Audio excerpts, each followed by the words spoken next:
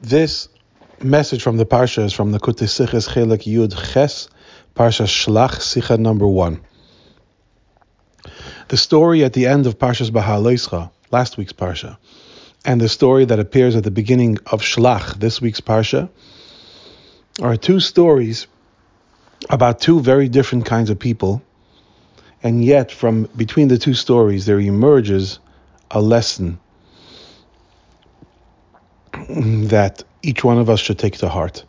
The story at the end of last week's Parsha is that Moshe Rabbeinu's sister Miriam spoke to her brother Aaron about Moshe and why Moshe is conducting himself in a particular manner that seems to imply that he's on a higher spiritual level than her and Aaron, when to her it would seem that they're all on the same level and therefore Moshe should be conducting himself the way they do.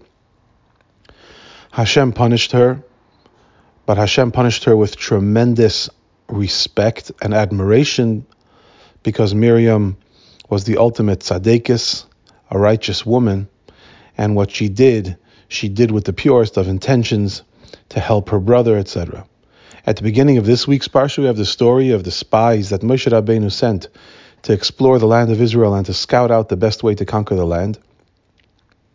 And they come back with the report that in their opinion, conquering the land is not an option.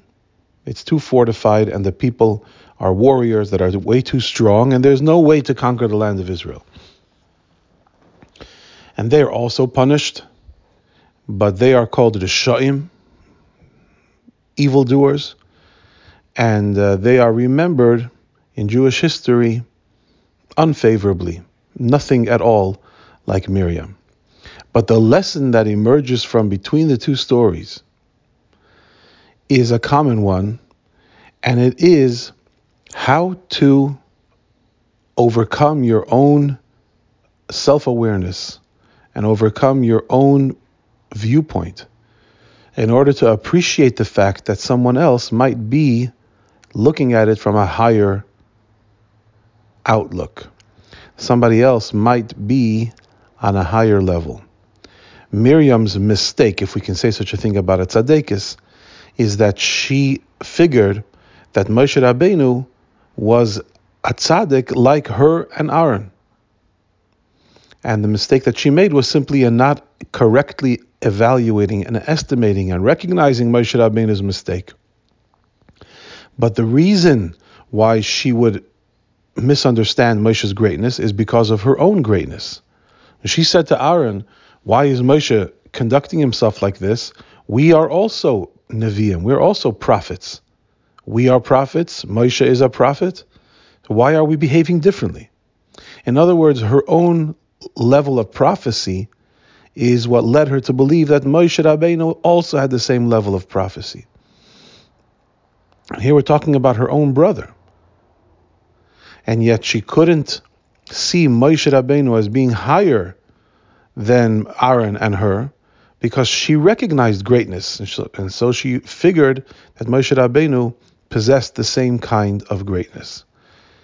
When it came to the Meraglim, when it came to the spies, and they came home with feelings of dread and impending doom, that there was no way the Jewish people would be victorious in a war to conquer the land of Canaan, the land of Israel, there was no reason why they should have projected their fear onto the rest of the Jewish people, and especially onto Moshe and Aaron and the Jewish leadership.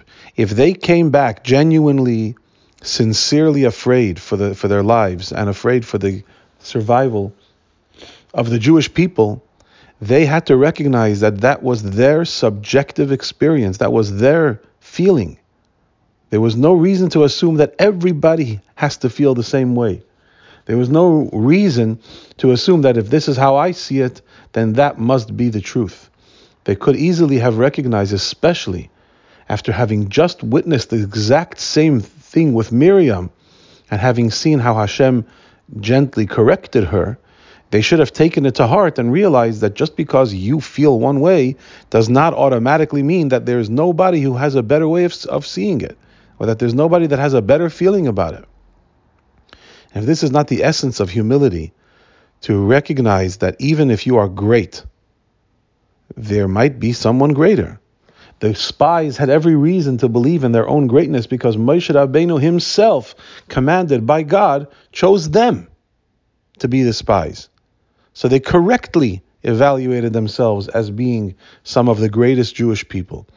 And therefore they assumed that if that was their opinion, that must be the absolute fact and truth, that Israel is unconquerable. But that was a mistake. There is always someone wiser, someone higher. And it's a mistaken, unintended kind of arrogance that says, this is how I feel, and that must be the way it is.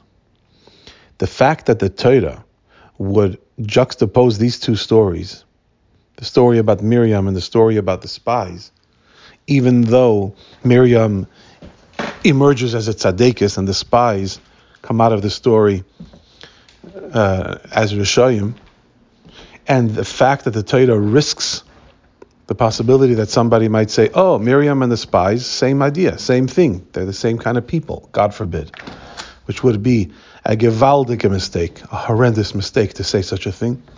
The fact that the Torah risks the possibility that somebody might make that incorrect conclusion teaches us one more lesson.